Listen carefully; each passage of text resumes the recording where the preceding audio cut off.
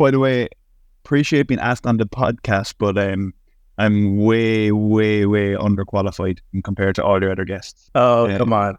Don't sell yourself short. No, man, like those guys actually know what they're talking about. Like I'm just throwing darts in the wild, like in comparison to them when they have like legit thesis on things, you know? I'm curious how you got, well, yeah, first of all, thanks for coming on. I guess I'm curious. My first question would be, how did you get involved in all this craziness? Okay. Yeah, that's a good question, I guess.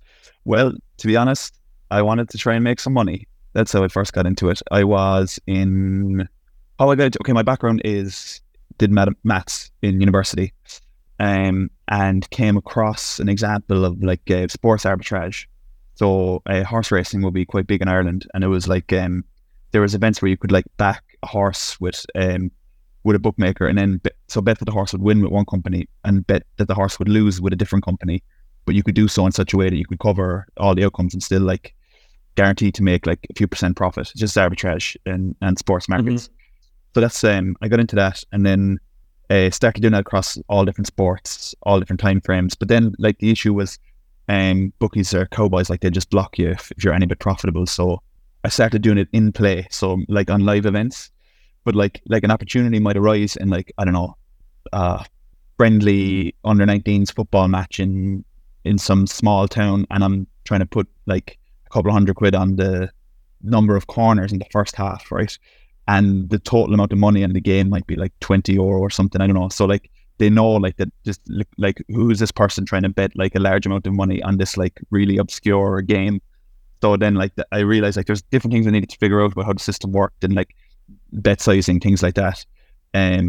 But the issue was getting blocked basically. So like I learned as I went along, made loads of mistakes. Eventually getting blocked became such an issue that I was like, I can't do this anymore.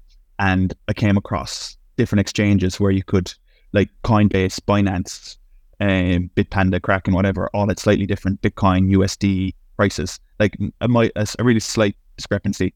And I was like, okay, maybe I should try arbitrage cryptocurrencies because I'm not going to get blocked, right? They're not like bookmakers. They can't block me. That was 2017, like early 2017. But it was early 2017, so it was before like the attention was there. And like I was doing this manually, like there was no automation. I literally had like tabs open with the different exchanges, like manually sending money between them, like not sophisticated at all, like very raw. And like yeah. And then basically that's how I got into crypto. That's it. Like that was my the gateway drug was arbitrage. So I'm curious, when you were doing sports betting, I mean, did you have actual alpha? Like how the hell would you know how many corner kicks there's going to be on this game? Yeah, I was actually paying for a service, BetBurger, that basically it does all the work for you, and there's a hyperlink directly to the bet slip then on the bookies' websites. Like that was the easy part. The hardest part was actually account management. Account management was the most difficult part, and it got messy when you get blocked and then you're trying to create new accounts, and it's just not it was just the management side of it that it was a bit messy, and I just didn't want to do it anymore. That's a true OG origin story. I mean, a true DJ and origin story right there. Yeah, like I'm a DJ. Like there's so many people that LARP as like I don't know anything about art. I'm not going to pretend that I know anything about art. And I remember seeing like a Warhol soup can print, and I thought like, what the hell is this? Like, I couldn't wrap my head around it. Why anybody would pay more than $20 or something like that. But that's obviously as a complete normie who didn't know anything about art or why anybody would want to own stuff, whatever. But yeah, like I think there's a lot of people on Twitter who are trying to LARP with a shitcoin background as well, which is the most hilarious part. And all of a sudden they're connoisseurs of blockchain art. I do think it's hilarious, and I think we're all kind of too nice to each other, right? Like I feel like everyone's afraid to criticize, but the typical person is some like 24-year-old in his mom's basement who made a few bucks trading Bitcoin, who all of a sudden is an art connoisseur, like you said. Yeah. I think this is why I love Where Pepe is so much, because of their origin story of being like, they don't try to be anything that they're not. They were created for fun, and at a time before really the financial incentivization was there, and people just wanted to trade cards for fun. And it was pre any sort of NFT bull run, before everybody sees a money opportunity. And they're just, a lot of the cards are jokes about crypto as well, which is like they're very crypto native. I mean, they might not be the most profitable, but like that's just one of the reasons why I really, really like them. You have a lot of rare Pepes? Oh yeah, I'm a heavy bag holder now. Oh, nice. What are some of your favorite ones that you have? Morpheus Pepe, the Nakamoto card, of course. Mm-hmm. There's a card, Ungo Suiten. It's Japanese, and it's like what I love about them as well is like there's a international base of like artists as well. So like there's so many cool things. I'm gonna go down a little rabbit hole, not a rabbit hole, but like where Pepe's with the anybody could submit an artwork, right? So like there was just like a loose set of like rules where okay, it can't be like politically motivating, something like that, or be racist, things like that. There was a loose set of rules, so anybody could submit an artwork to the directory, and the people who would like the curators were called the Rare Pepe scientists, who would decide whether an art piece or like a piece will be added to the directory or not, a new card to be issued, and then like that's so cool, right? Anybody could submit it, so anybody could have been an artist, but there's people from all over the world who submitted cards, and there's some Japanese artists in the collection. So yeah, one of those cards I thought was quite cool, and I just hit up the artist. There's a girl Emma from Japan, just direct messaged her on Twitter and was like, yeah, I do, because the problem with a lot of the Rare Pepe cards is the distribution is terrible, and some of the artists still hold like 80% of the supply of any single card. So like one card might have a supply of 300, but the artist might hold like 70% of the supply in a lot of cases. And you don't know whether they're going to burn the supply or whether they've lost their wallets or whether it's going to slowly siphon them off or the market is just dead. There's no point in ever buying because they're just going to be selling these 70 cards and there's never really 70 buyers. So yeah, just all that aspect of it is interesting, I think. Yeah. I think Rare Pepes are fascinating, and I'm not sure. I think maybe a lot of people listening may not know anything about them. So, I have a few, and I got into them kind of late, maybe like 2 years ago. And I know the Nakamoto is an edition of 300. Is that right? Yeah, there's 300 in total. And why is that one so valuable? Because it's card 1, series 1, right? So it's like the first one. It's the first one. Yeah. I think there's generally a premium and a lot of NFTs for the first of a collection or series. For example, like maybe Chromie Squiggle for art blocks, right? I know there's obviously Snowfro as well, but a lot of the first cards command a premium, similar to the Spells of Genesis cards. I'm not sure if you're familiar with those other Bitcoin trading cards, which preceded Rare Pepes. And Spells of Genesis, the first card there is the FD card, and that also commands some sort of premium because it was the first card, as well as other elements too. But yeah, I think there's 1,774 Pepe cards in total, of which there's a varying supply of each card. But that's cool too, right? Because you can buy one for $10, whatever, so anybody can actually buy one. But yeah, I don't know why I got started on Rare Pepes, but anyway, I think they're really cool. I like them. Well, I know, one of our crew, Debussy, he's really into Rare Pepes. Oh, yeah, he's yeah. When did you first do your first Rare Pepe, and how did you find out about it? It's like quite late, to be honest, because like, again, I thought CryptoPunks were the first ever NFT, and I was wrong. So basically how I got into NFTs was on Twitter. Basically just saw them on Twitter, saw CryptoPunks, the sales bot, that Twitter page. And I was like, why are people buying internet pictures? And I couldn't figure out what the attraction was. I was like, I can download this for free. And then rather than what most people will do is say, this is stupid, I will say, okay, there's clearly something here that I don't get, that there's a group of people who obviously are willing to pay money for this, and I need to try and figure out like what is their logic for this, right? Rather than just brush them off as idiots. So then I spent some time like, yeah, okay, like you can prove that you own it. I mean, that's cool, right? It's just basically wrapping my head around digital ownership. That's all it was. And in doing so, I thought that it was my first time seeing and hearing about NFTs. Therefore, I thought it was the first one. And there was a popular narrative at the time that CryptoPunks were the first ever NFT. And I thought so too, of course. Now, they did, of course, like they were the reason for inspiring so much things that did happen within the NFT space, of course. And probably the reason why they went mainstream, or not mainstream, but the first probably project to really break out. But after a while, I realized like, okay, these are cool. I want to dig into the history of NFTs, crypto, whatever, how we actually got here. And that's where I kind of came across Rare Pepes then. So yeah, it was honestly maybe a year into collecting NFTs that I really sit down and try and figure out, all right, what's the history of this stuff? How did we get to where we are today? yeah, that was it really. And then when did you buy your Nakamoto? Was that like a big, I was about to say Nakamigo. When did you buy your Nakamoto? Was that a big step for you to take? Was it expensive at the time or? Yeah, Pango. I'm not sure if you're familiar with Pango. He's a big rare Pepe collector. I basically direct messaged him on Twitter, and I had no concept of how to use Bitcoin, like the counterparty, right? So counterparty is like the I don't know what is it layer on top of Bitcoin that these cards are traded on. Like it's an absolute mess, right? It's so confusing. Collecting these things is a disaster. I know Emblem Bot have been really helpful in helping bridge across the E, and then you've got the whole trust issue there, but whatever. That's helpful. But I just basically, and this is what I love about crypto as well, is that there are people that I don't know, never met, probably will never meet, don't know anything about them, but I would totally trust them with large sums of money, right? Just because of their like online reputation, which is very, very strange, very strange.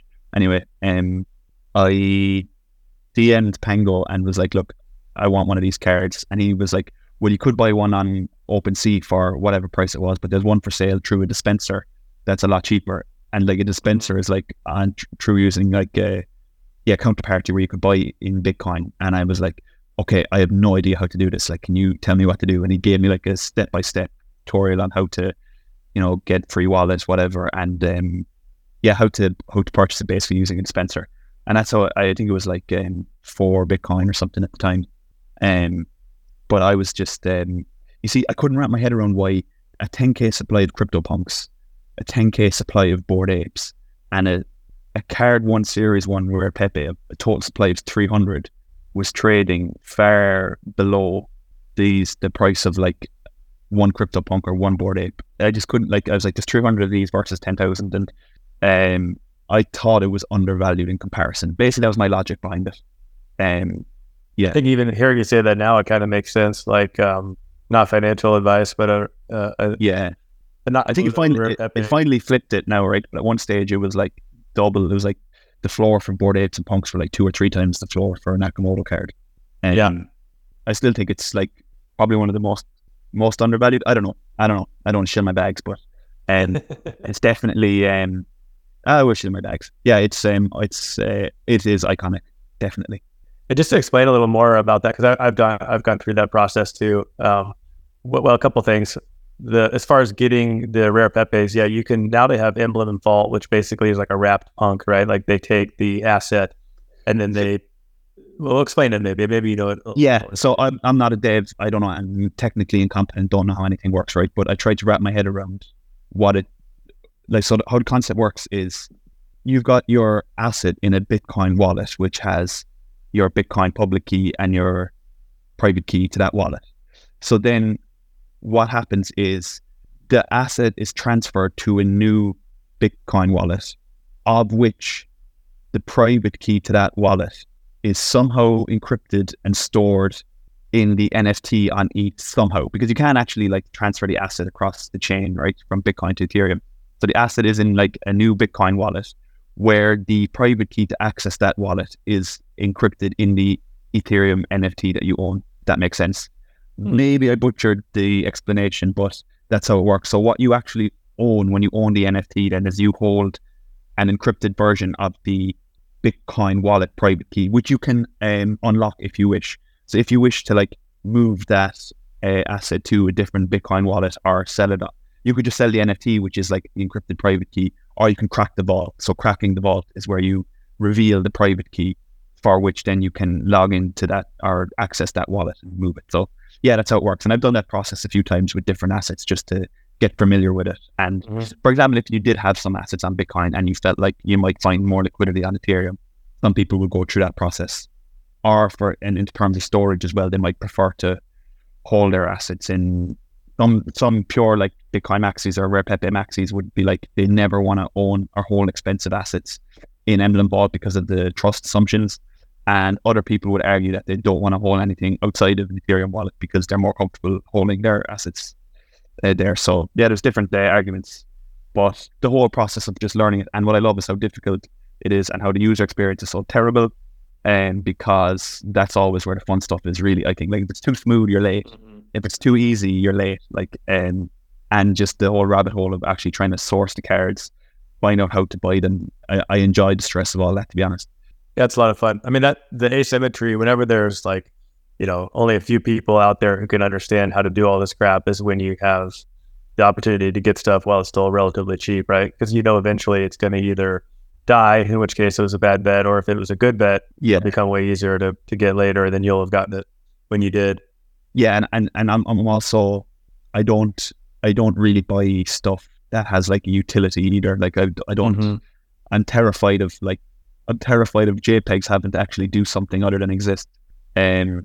I have zero faith in almost all, I would say, projects where there's any utility involved. Well, if you look at that, the chart going around Twitter the last few days with everything down 98% or whatever, a lot of those are utility-based projects. So it's probably a good investing thesis right now. At least it seems like it's panned out for you. Yeah, I mean, there might be like the technology of NFTs themselves can be used as whatever you want, but like you can be used as access tokens or whatever. Like the NFTs can be used for anything, but just the projects like PFP projects that owning the PFP is as a utility for something. No, I just never got it, to be honest. Never got it. I think thanks for explaining Imlin Vault. I didn't actually realize that's how it worked. So it's really not like a wrapped punk, because it's crossing the chain by taking the. I mean, you explained it, but that's really cool. So you've actually done the process of cracking the vault and then entering it into the wallet and getting the asset.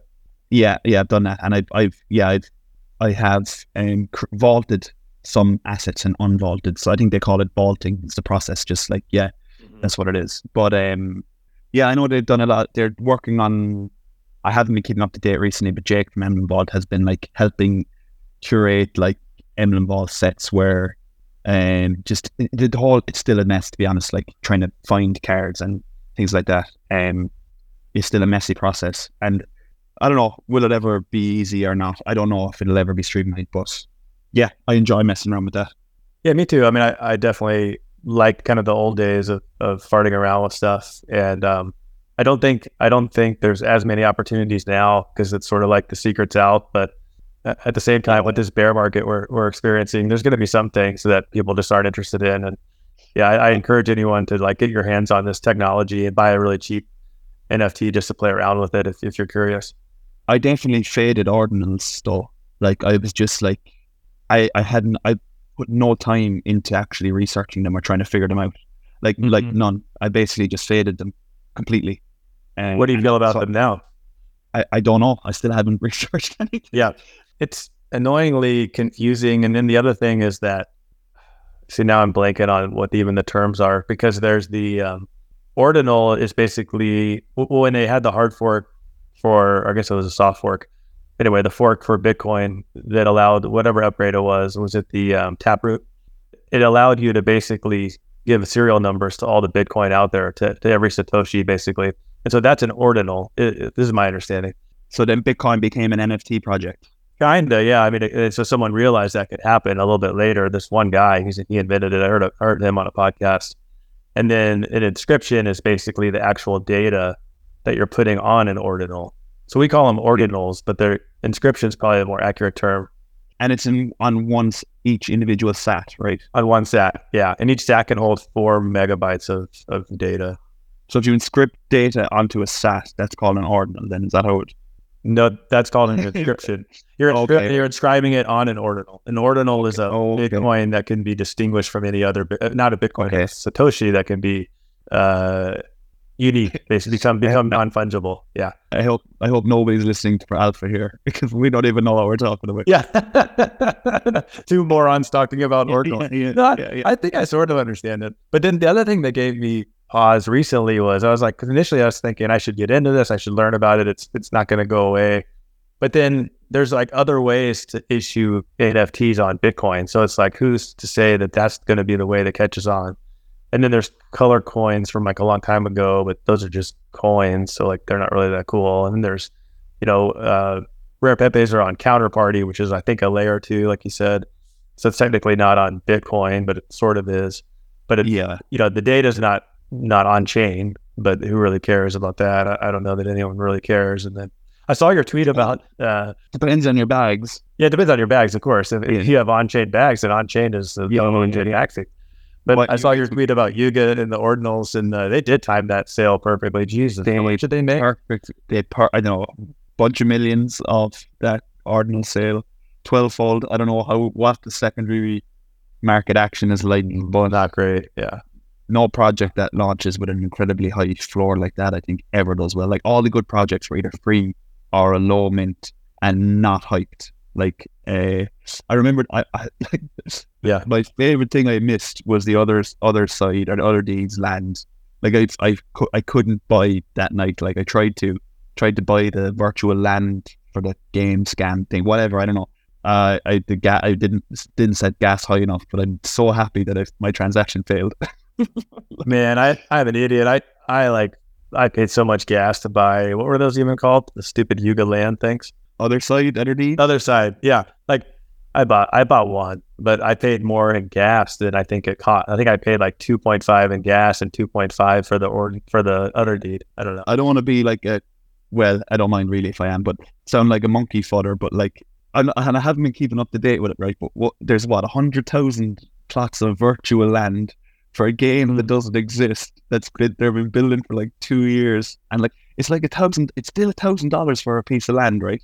And it's like, why would you buy one of those? Like, I don't know. Like, you can get a good game for like, I don't know, 100 quid or whatever. How is this? How is it still $1,000? Like, how is it not zero yet? Like, it's still so much money for a virtual land for a game that doesn't exist.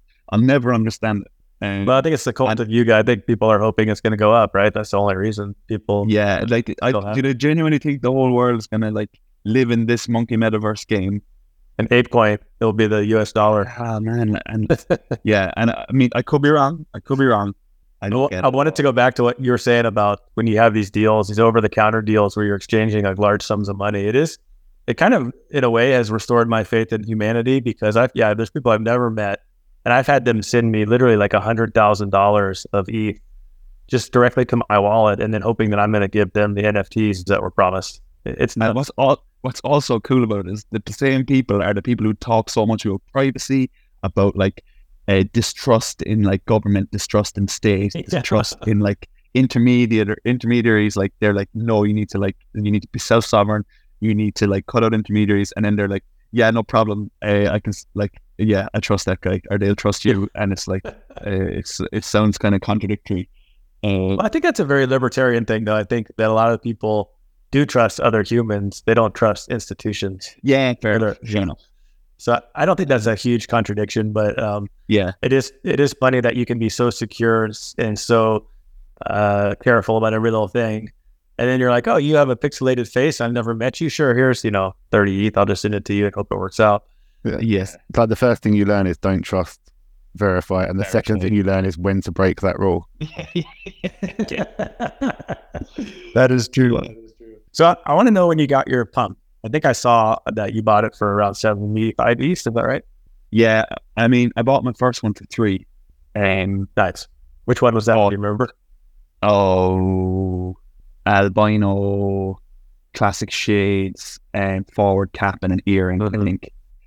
But yeah, the current one is a beanie, is a 2-trait beanie with is that classic shades?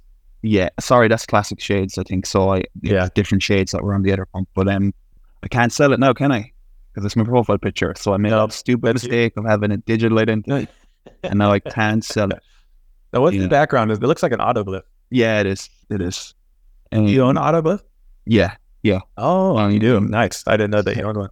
Yeah, I basically was like, I think these are cool, and I was like in bull mode, where I was like, oh, these are like the digital. This is the digital art equivalent of like a Picasso or whatever, and I was like, I want to try and get my hands on like the rarest that I can, and I was like, oh, this is like real mid curve thinking. I was like, okay, there's only 44 beanies, like there's 88 zombies, but there's only like, or whatever there is, but there's only 44 beanies, so these are rarer than zombies, like just purely by like statistical, like without taking like anything else into account. And I was like, so like there's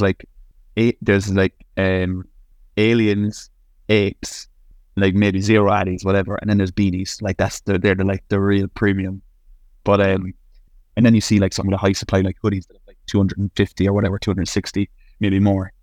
So there's obviously taste involved in it as well. And then I was thinking like classic mid-card. I was like, how many rich people work at Google like that wear those like those hats, like there's going to be at least how many nerds are there out there? There's at least 44 of them like who'll buy my band. I wouldn't give up on the beanie just yet. I think it's no well respected. I have no intention of selling it anytime soon anyway, but I won't say it like never sell, like there's a price where you'll sell, of course, but like nowhere near where the fair market value right now anyway, nowhere near that. I do think the beanie is extremely recognizable, more than anything. And it carries a classic the trait itself carries the reputation of Beanie Maxi, I guess. Right. He's helped the brand, I think, even though he's controversial. Definitely in terms of recognizability anyway. Now, when did you get your autoglyph? A funny story, actually.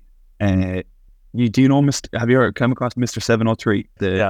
Yeah. So he's not active anymore on any social media platforms, but this guy was famous for claiming 703 punks back in 2017 or whatever, and the floor was like running quite quickly on glitz at the time, and I knew that he had like a handful of them, and the floor was like slightly outside of my range, like that I could afford to spend on it. And I DM'd him on Discord, and I was like, any chance like are you looking to sell a glyph? And like he was like, okay, fine, and we agreed on a price.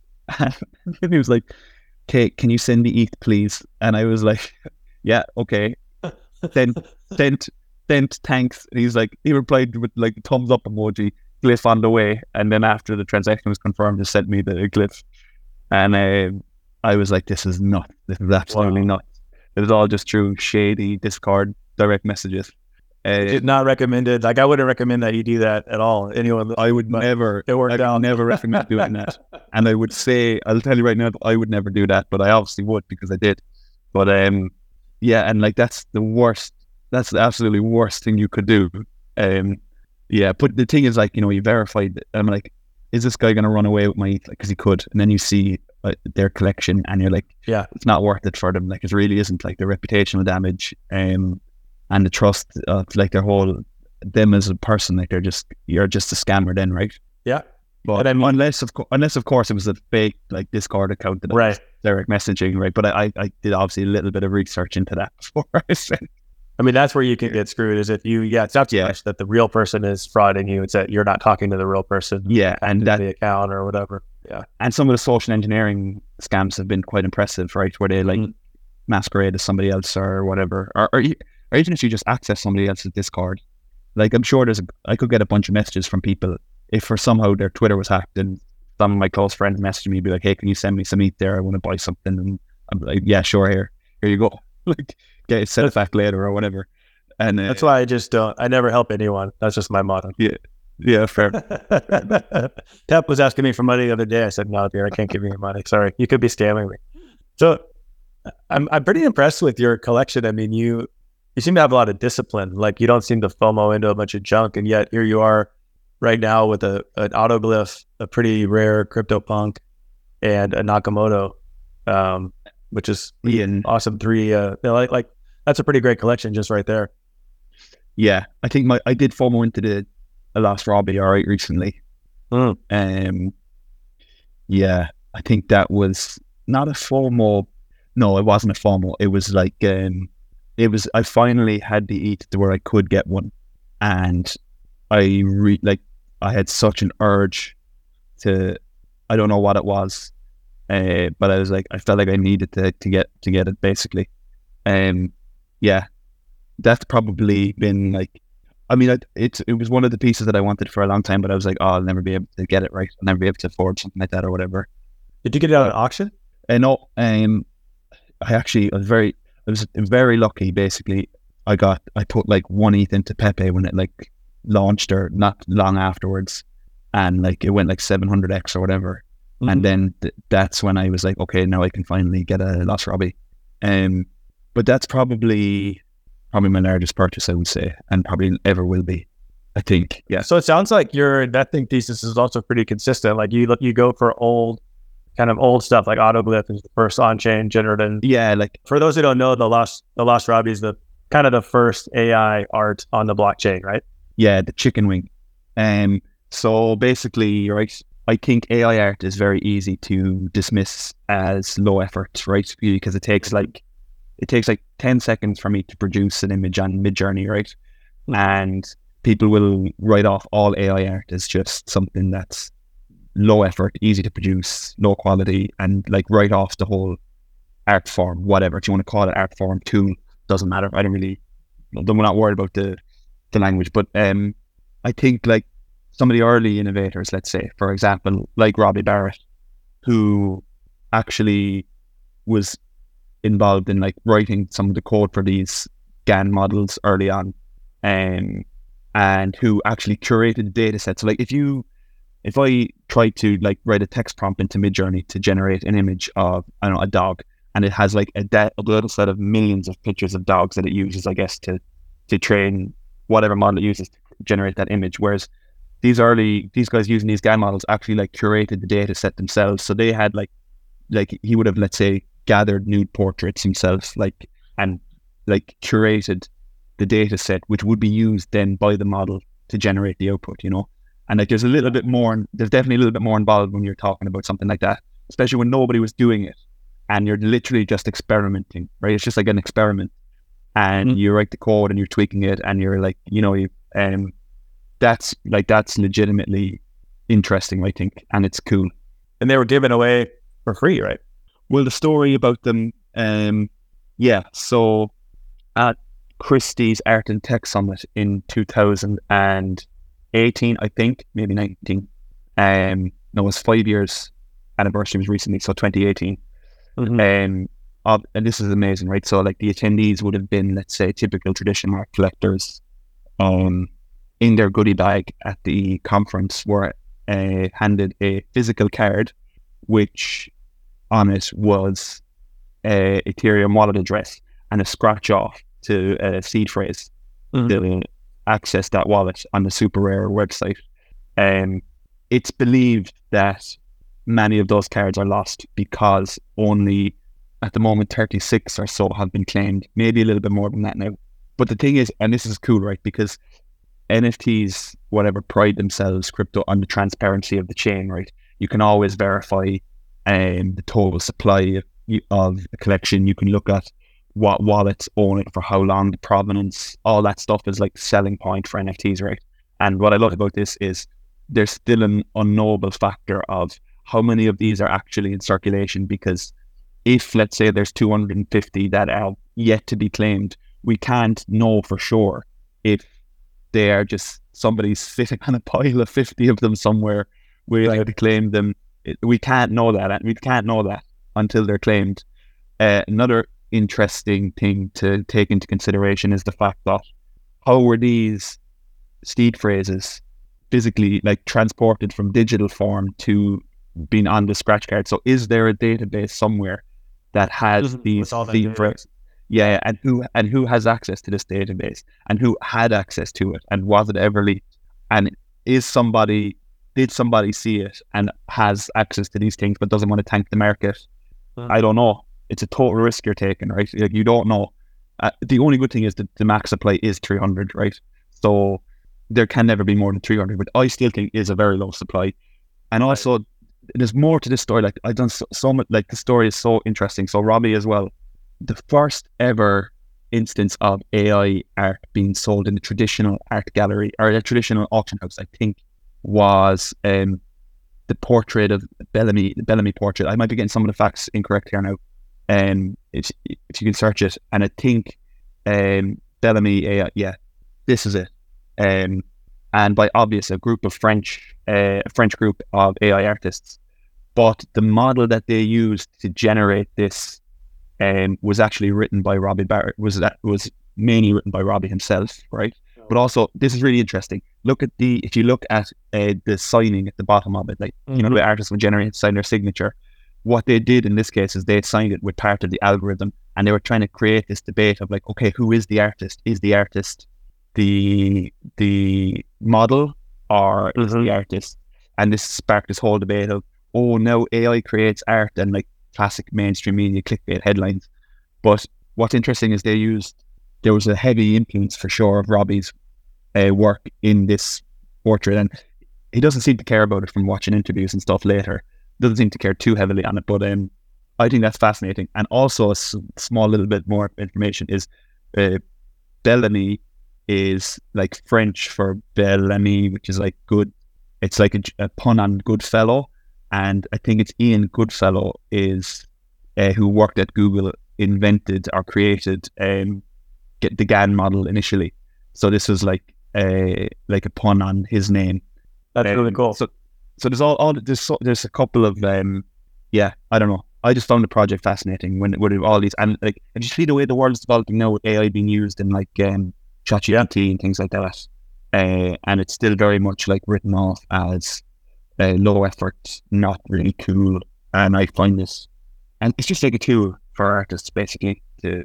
When you talk about the supply being, who knows what the actual supply is? It's similar to how punks were back in the day. I mean, there are all these lost accounts, and actually, Mr. 703 was one of them. We didn't know who he was or if he would ever wake up. And so, like back in the day, I think we had figured out there were like at least 1,500 punks that were in wallets that had no activity since the first claim. And so there was this debate. It was like, well, maybe the supply is only 8,500. It's not 10,000. And it's, now with once the bubble happened and people started to become aware, most of those wallets woke up. I don't know the number now of how many are considered dead. It might be like 500 or something like that. But 703 woke up, and that was huge.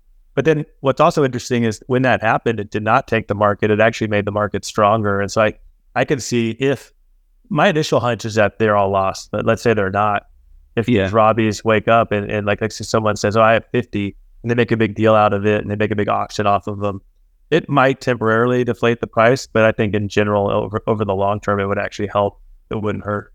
I mean, it's always a new news story if anybody finds them, right? And I found like research, I found the tweets from Matt from Larva Labs tweeting like years ago. I just like searching keywords on Twitter as part of my research and stuff. And like, he lost his card. He was at that Christie's. Oh, no way. Yeah, he lost. He's one of the lost it. Yeah, and I've also found an image from the event with Jason Bailey, Art Novi. He's the guy that hacked the cards from Super Rare. Were like he helped organize it with Robbie and Super Rare, and they're actually packing the cards into the gift bags. And there's like a stack of cards on the table, and like, to think it's like a treasure hunt. Like, this is why I love the story so much. It's like to think that these cards now are worth whatever they're worth, right? And that they're just sitting here on the table, and anybody could have grabbed one if they wanted, but nobody cared. Crazy. And I know recently they sparked a lot of debate. I'm not sure if you saw it when I did buy it, that like what I bought was rubbish, and it was like aesthetically like uncomfortable to look at, or that it was just junk.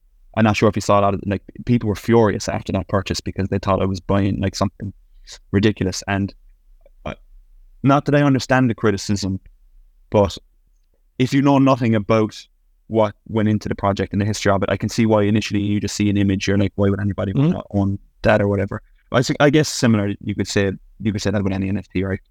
There's different kinds of art. I mean, there's things that you look at and immediately connect to, and there's things that don't really have any context and you don't understand them. But then when you get context, they completely change in how you view it. Yeah, and also Robbie himself is a very interesting character in that he walked away from NFTs. So to think that he was, the way now you can like generate like with like a minute of somebody's voice, you can generate like audio or them speaking or whatever, like these models. Like, he was messing around with them in 2015 or 2016. Like, he uploaded a video on YouTube creating like a rap using Kanye's voice or Kanye's lyrics, like really early models that he's just messing around with.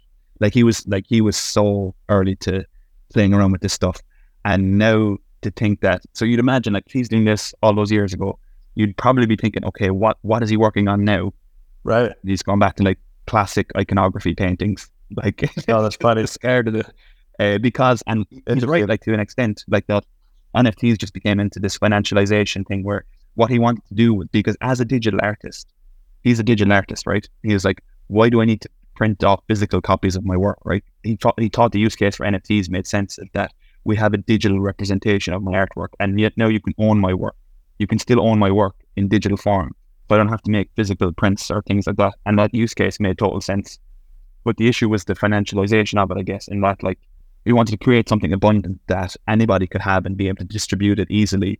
And then the narrative shifted towards fixed supply, therefore rare, therefore valuable. And it just, I think the whole maybe overlapped at a time later when all projects were just like blown up. And I guess as an artist looking at the price of stuff we're trading for, he was like, this makes no sense. And just saw NFTs as like a complete like kind of cash grab.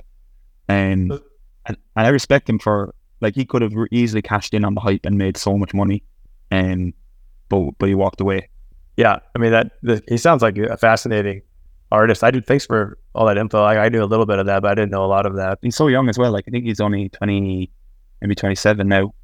Oh wow, and maybe younger. But there's a cool clip on YouTube where he's talking about AI artists being used as a medium for artists and as a tool. Like it's not going to replace artists; it's just going to be used as a tool for them to help their work. And this is 4 or 5 years ago, before Midjourney or anything like that blew up. Have you played around with Midjourney? I've tried it. It's not as it's really hard to get something good. Like you can get crap out, and then you realize like that extra 10% you need to make it good is really hard. What's funny is like and same thing happening with ChatGPT. I use it like extensively for like a few days, and I'm like mind blown by it. I think it's the coolest thing ever. And then I'm like, okay, now what? Right. Then you take it for granted, and then you're like, this actually isn't that cool because it's wrong every once in a while. And like, how does this really help me? Yeah. Okay, now I can generate a mildly accurate image of anything I want, but it's right. I don't really need that, really, you know. It's fun for like it's cool. Like it is scary how quickly it's just become normalized, and that like I reckon there's still a large majority of the population who are not familiar with it would be mind blown by a text prompt that could generate an image, but they just haven't seen it yet, right? And like it is pretty crazy. But I've already taken it for granted. Yeah, I think it needs to get. I think we kind of got ahead of it now, and then over the next like couple of years, it'll be fine tuned and integrated into the products we already use, and then it'll be really, the technology is amazing. Don't get me wrong. It's only like the level it's at right now is the worst it's ever going to be from here on. The deep fake stuff I am worried about, because I will say after using Midjourney, I have a slight hesitancy in believing any image I see now on Twitter. Like I'm a little bit more skeptical about what's legitimate or what's real or what's not. And speaking of Larva Labs, you mentioned them earlier. Tell me a little bit. You're a member of the Fingerprints DAO, and they just launched their NFT, their membership NFT, which was done by Larva Labs. And I think I saw there was an auction that ended either yesterday or today. Tell me what you know about that. Yeah, so I'm a member of Fingerprints. I'm at least like a normal member. I don't really contribute anything. I'm one of those like guys that posts GM every few days, but actually doesn't contribute anything. And I really like Fingerprints because I think during peak mania in the bull, like they seemed to be the only group of people that had like a sensible thesis that I agreed with. And it was like, you could attach a JPEG to anything and slap a token on any JPEG and call it an NFT. It doesn't make it valuable. It was like, what is the value here? So like, okay, you can use like on-chain art or like use like store art and the mechanism for creating it on-chain and stuff like that, which was actually the cool, innovative thing I found. And Fingerprints were like leaned heavily into that with part of their curation. But the voxel glyph is basically, so to join the DAO or the group, whatever, you needed to own like 5,000 Prince tokens. And what they recently done is they've migrated it from instead of owning 5,000 tokens to an NFT membership. So rather than owning 5,000 tokens to be a member, need to have this NFT. So there was a migration happened where you would burn your 5,000 Prince tokens for a voxel glyph. So they working with Larva Labs did the artwork for this piece. Makes sense, I guess, given that one of the bigger collections in Fingerprints, one of the biggest part of their collection is all the glyphs themselves anyway. And Matt and John are members. So yeah, that was it basically. So it's basically now the membership is the NFT, the voxel glyph. And that's why they're all the same, right? Because I think people were worrying like, well, these are all just the exact same. It's like, well, we need our membership to be equal, I guess. So we can't have like rare membership. Yeah, that makes sense. Things like that. How many are there? 1,000 or? I'm not sure. Whatever the max supply of princes divided by 5,000. But there's not an even distribution, right? Some people have like 20,000 tokens or whatever. Yeah, that's only in the early stages of like the migration only opened today. They did auction, and the auction was for like Voxelglyph 1, basically. Right. Yeah. I think I saw it went for 6.5 ETH. Yeah. Did that surprise you, or I kind of thought it'd go for more, but I thought it would go for more, to be honest. But I also wasn't willing to bid more, so yeah. Right. Yeah, it's, the market is dead, but it's not really, like, because it is dead. But like, if I look at NFT price floor and I look at all the garbage projects, and some of them are still trading. Some of them are still trading for one ETH's a lot of money, like, just to be for rubbish, I'm like, at least shit coins are honest scams. That's how I see them. Like, at least there's nothing there. It's totally valueless. It's all hype. Don't expect anything. There will be no roadmap. There will be no project. It's just people that are incentivized together for the number to go up. And if it goes down, that's on you, because, well, you're an idiot for buying it anyway. It's like the most honest form of crypto, to be honest. Pull up the Sam Spratt tweets that he's been doing recently, because I feel like it might be controversial and I might get flack for criticizing it, but I just feel like this project it kind of bothers me, because what he's done, he has these skulls which have kind of caught on with all the, like, quote, important people, like the WAGMI cabal. The WAGMI cabal. And I won't lie, like, sure, if they had nominated me to be a part of it, I'm sure I'd be like, oh, this is cool. But that didn't happen, right? Not that I thought it would, but I'm just saying, like, I'll be honest, like, if I was included, it would probably seem cool, but it's so exclusive that it's just kind of weird. It's like, why do I even care about this? I'm not a part of it, and I'm not going to ever want to buy one of these things for 50 ETH. And then to top it off, like, he just announced an a closed edition of 256 of this art, which isn't my cup of tea. It's like cavemen, monkeys, like, kissing each other or something. And there's like 3.3 ETH for an edition of 256 on Nifty Gateway. Yeah, I mean, come on. We're looking at the art, and it's just beyond me. Like, good for an artist, they can get money, it's fine, and we don't have to all like the same art. So I'm not trying to be critical of an artist and say your art's terrible. It's not my particular taste, but I just find in this market, if he sells this out, which he might, we'll see, at 3.3 to ETH for 256 identical, versions of this art right here, that would surprise me. And I just think it would be kind of bizarre if he's able to succeed when, like, no one's buying anything. That's a lot of money, Do you think there are any serious collectors in NFTs? Sorry, is there anybody that aren't like purely speculators? Well, very few, I think. And again, like, you were kind of saying earlier, it may not be on the podcast, we were kind of just chatting, but you're kind of trying to say, oh, I'm not like a big artist. I don't know a lot about art, and I'm just here for the fun. But it's like, I don't know. I can tell after talking with you that you have good taste, and you only go for things that have some kind of historical significance. And I think that's what true art collectors actually. That's at least one way of doing it. Is it doesn't even really matter the subjective appeal of the art. It's more like the historical significance. And that word gets thrown around all the time, historical. But like Octoglyphs, Punks, Nakamoto's, those are historical. Like, no one would argue that they're not historical. So I get that. And I think way later, if you're at, like, I can see in a museum 25 years from now, any of those three things I just mentioned being in a museum. I can see Robbie Barrett definitely being in a museum for all those reasons, not because it's so beautiful, but because it kind of helps start a whole movement. There's going to be, the AI art movement's not going to die. It's going to, blossom, and there's going to be really cool stuff that gets created. But when I look at something like this, it's like, I don't see this being in a museum ever, Yeah, I mean, like, I don't know, like, purely, like, I did go down a historic kind of rabbit hole at one stage where I thought, like, older timestamp means better, right? The older... Yeah, not necessarily, right, yeah. No, it's not true. Like, there has to be an element of there needs to be story to the artwork. Narrative, somewhat appealing. And also, who are the collectors as well, right? That does have an impact. Mm-hmm. Like, are the collectors a bunch of salty reply guys? Or are they... Right. Because there are some projects that I kind of like, but I look at the collectors and I'm like, I don't think I want to own that, like, or be part of that community where, like, anytime a sale happens, they'll just reply and being like, explain why they should have bought this instead. And I'm like, that's not going to convince somebody to get into your collection. Pep Gooda has another tweet. There's a tweet I saw, I think it was from today, and he was kind of quoting the price of the skulls. And it always kind of bothers me when an artist, like at top hype cycle, or here, that one there, he says, I'm offering 3 skulls. And then he retweeted it. 3 skulls up for grabs. Last 2 sales were around 70. And then there's one where he explicitly talks about how much the skulls are worth, basically saying that the last few sales have been 65 ETH or whatever.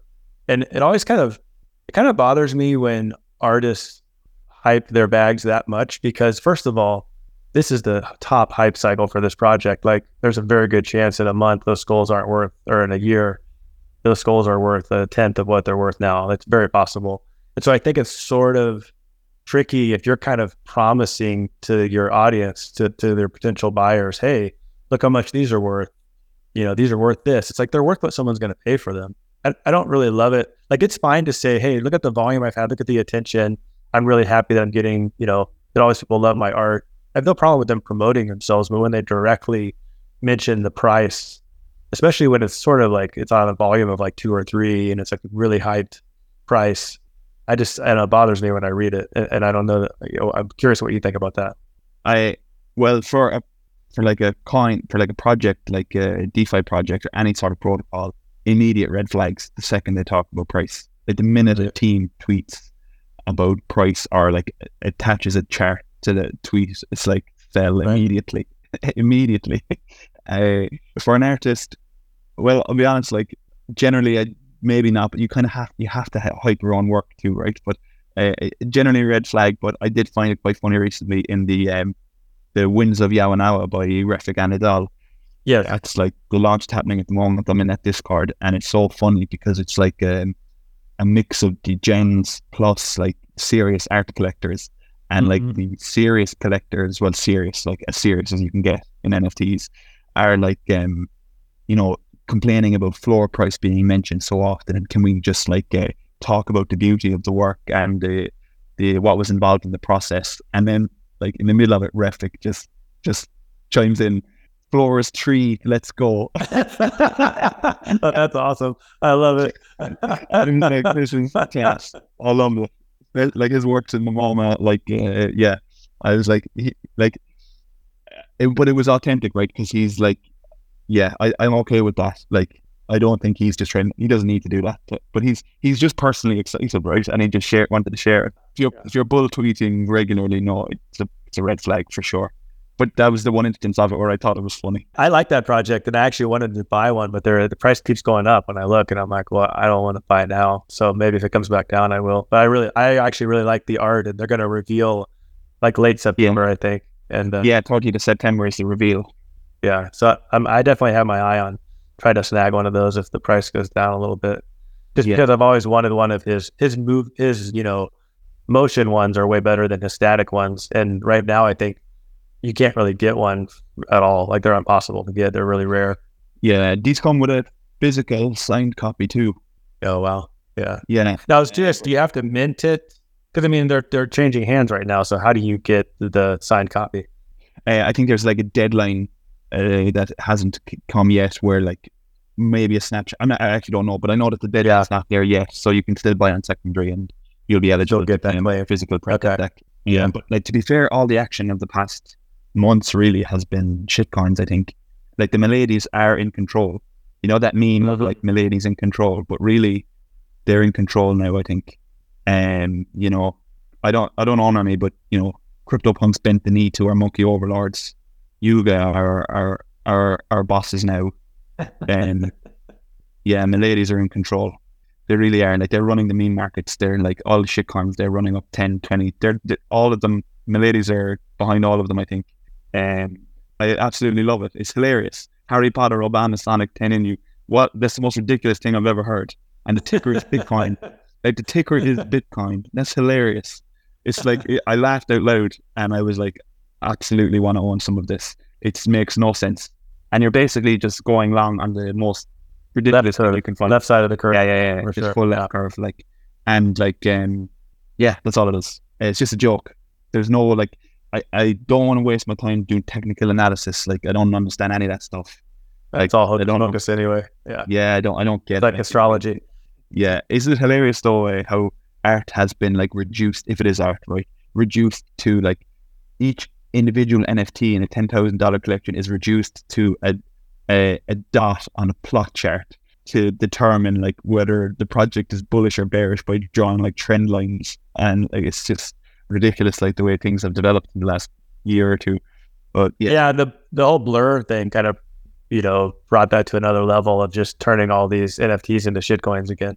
Conspiracy shitcoins to pictures, like Kobe said.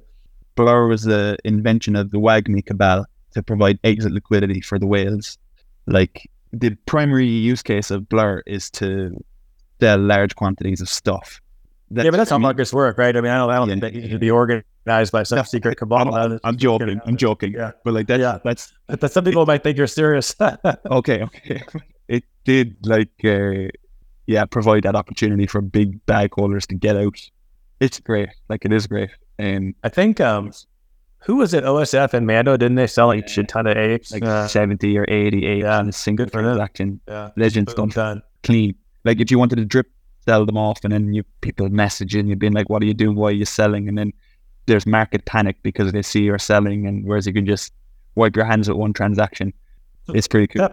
Pep, you haven't chimed in. I'm curious what you think about artists talking price on their own projects, if that bothers you or if it's just me. No, I think I agree. Like, that there is a line between celebratory and, like you say, out and out shilling. I got criticized. I tweeted like a year ago about Claire Silver. I think I tweeted one of her tweets about like, the floor on my project is this. I'm so happy.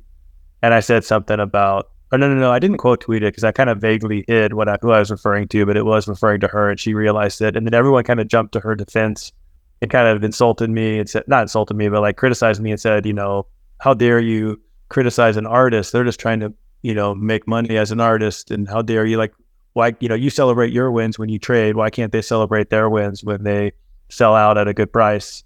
And it kind of became this interesting, like, I understand why they'd be sensitive as artists, but I do think there's a point that you don't really want to cross. And I guess my main issue is picking potentially the top of the market of your project with very little volume, and then acting as if that's the value of all of them. And then even using that as like incentive to buy more of your stuff because you might get one of these that's worth 70 ETH. Yeah. Like, it starts to get a little scammy, like a little bit. I mean, it can only breed resentment as well when someone else buys the Pico top of your art, and then instead of getting another true fan, you've lost a true fan for life, kind of thing.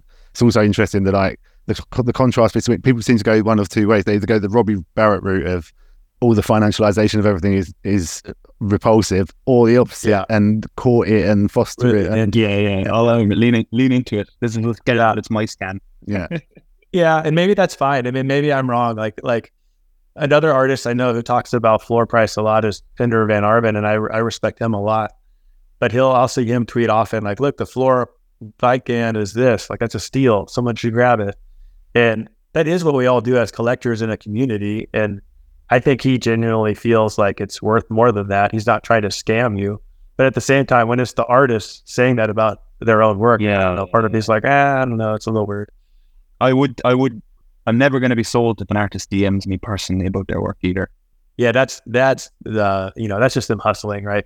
But like what they should do is create an alt and like hustle on their behalf under an alt, and I'd respect that hustle even more.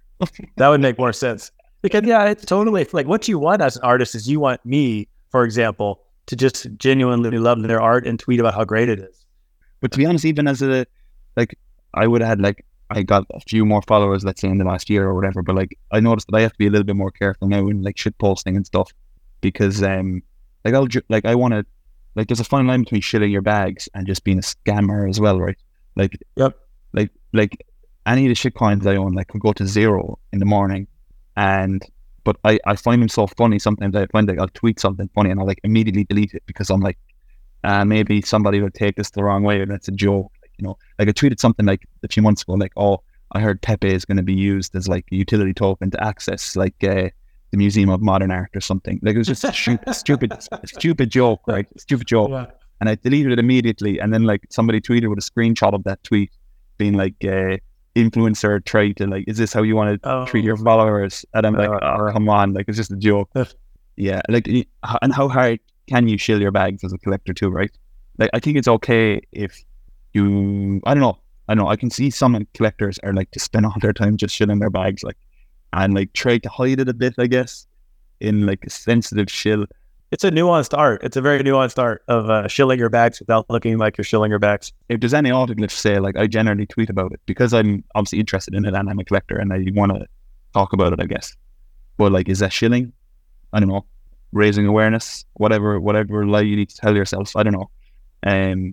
Yeah, it's interesting. But some accounts are like, and some accounts don't care, right? Like they don't care at all. Like they're just will shill whatever they want on their followers and dump it immediately. I mean, I'll give you an example. I'll give you a concrete example. So when Rupe Renisto's Life in West America came out, I genuinely, are you familiar with that at all? It's like the AI photography. The brain drops, is it? The brain drops, yeah. The first time I saw one of those images, I loved it. I absolutely loved it. And I was really excited about it. And then when it dropped, I minted one, and then I bought another one, and then I posted this thread about how awesome it was.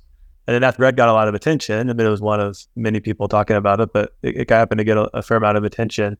And I'm sure that was one tiny little factor as to why the price went up. And then the price went up and up and up and up and up. And then eventually I sold one of mine kind of at the top just because the trader and me started to look, instead of being a collector, it's like I was being a trader. I'm like, well, it'd be dumb not to sell one of these.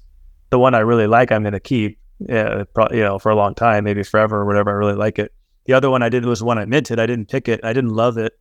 And the floor got up to like 10 ETH. And I'm like, Jesus Christ, I minted this for 0.1.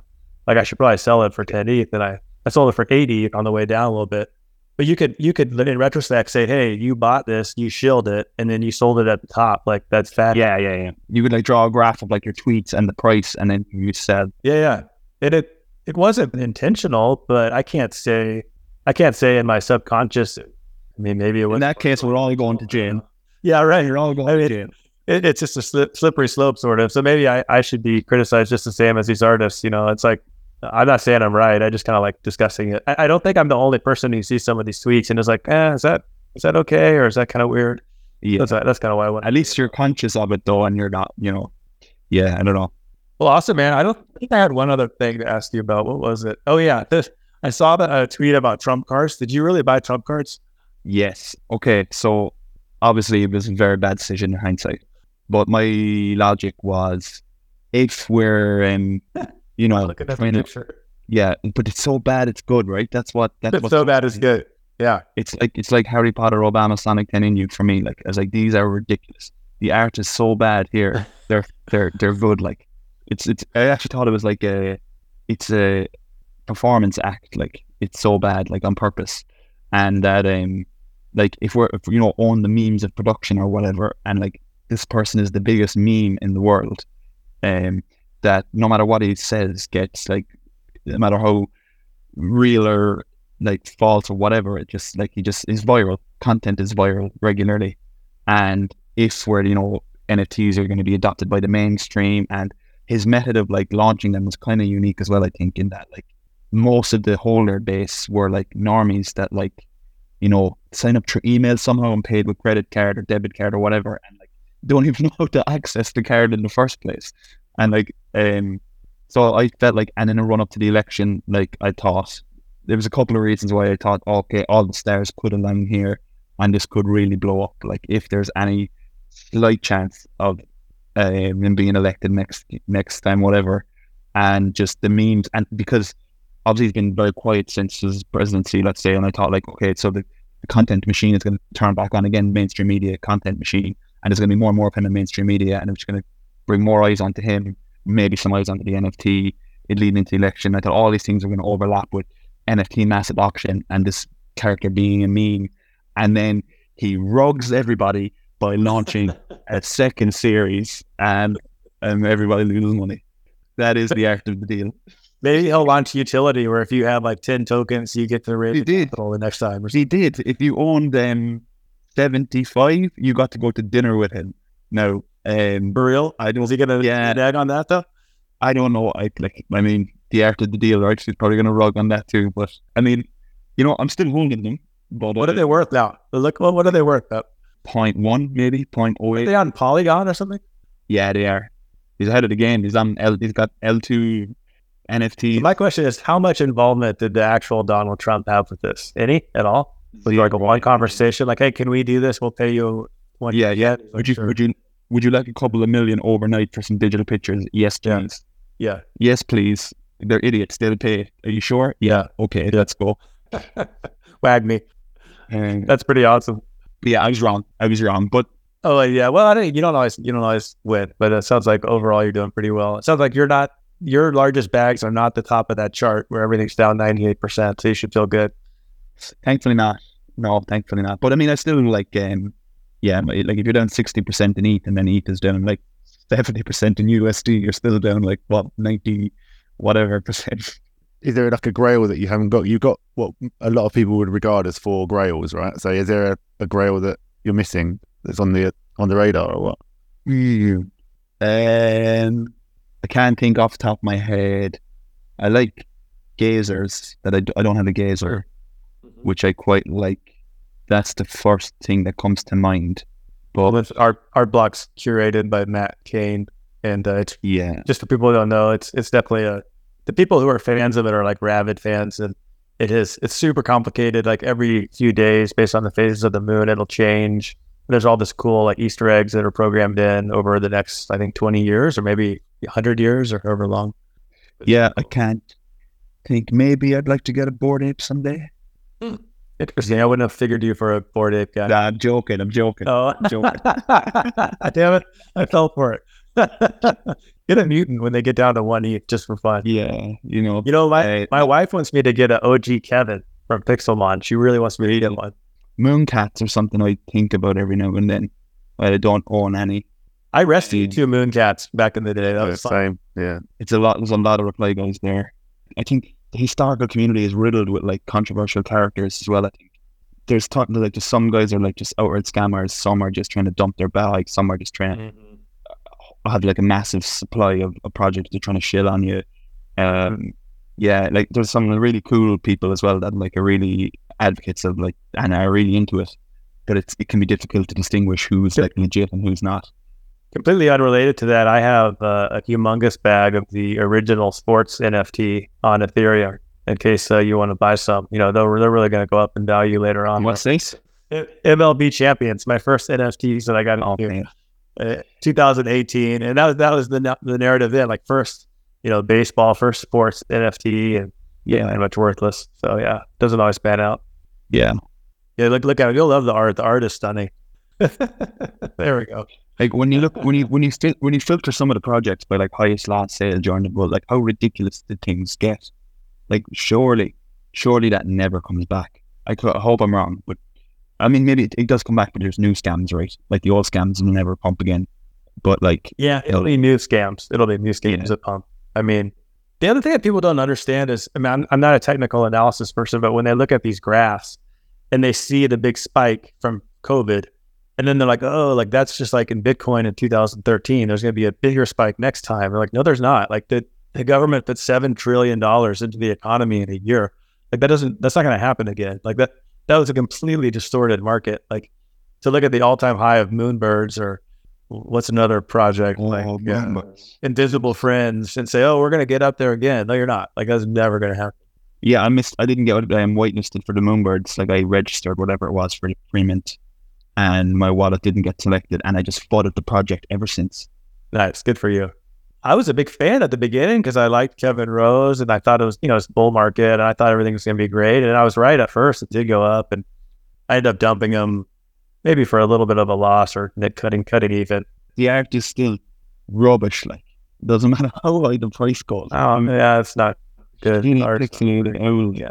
Like, the art was a lot better when they were worth $100,000. Yeah, I was pretty good. That rubbish, absolutely rubbish. I would have put that fucking thing on my wall. It was still $100,000. The Ponzi birds are still like 1.5 ETH or something. Like can't wrap my head around it. Like, and then they talk about just absolute jargon talk, like it's all supporting artists, like all whatever. There's a great account, this guy JJ, and he still keeps his Moonbird PFP, and every day he just tweets the most critical, like hypercritical stuff of how bad the project is. He quotes Kevin Rose all the time. He shows us Discord messages of how he contradicts himself.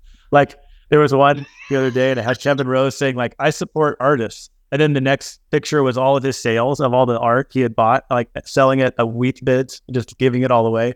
I think I tweeted about Miladies actually as the reason why I was bullish on Miladies. I don't own any, but months ago, like real months ago, was like they were just like schizo posting or whatever, and like uncancelable in like, you know, the way like Moonbirds are very like politically correct in their tweeting and like, you know, very nice and very friendly, inclusive. Whereas like Miladies, like some of them are probably outright maybe racist, whatever, and shit. Like, some of them are and probably some of them are probably like very questionable characters, but like they were just uncancelable in that like they just like, it's like what are you gonna do, like what are you gonna do? I'm gonna tweet whatever I want to tweet, and like that's kind of more the cypherpunk ethos. Like I don't know, CryptoPunk selling to Yuga has killed me, honestly.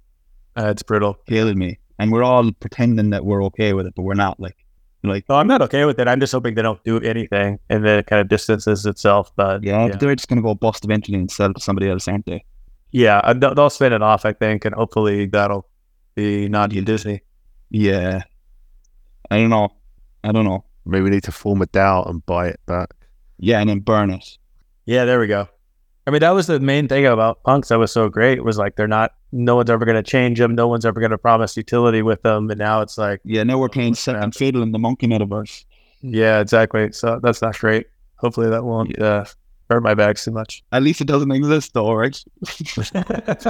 Yeah, always got to be pre-revenue. Well, awesome, man. I think we're going to wrap up here. It was really good chatting with you. Thanks for that, guys. That was cool. I had a good week. That was fun, man. Yeah, good to meet you. All right, chat soon, guys.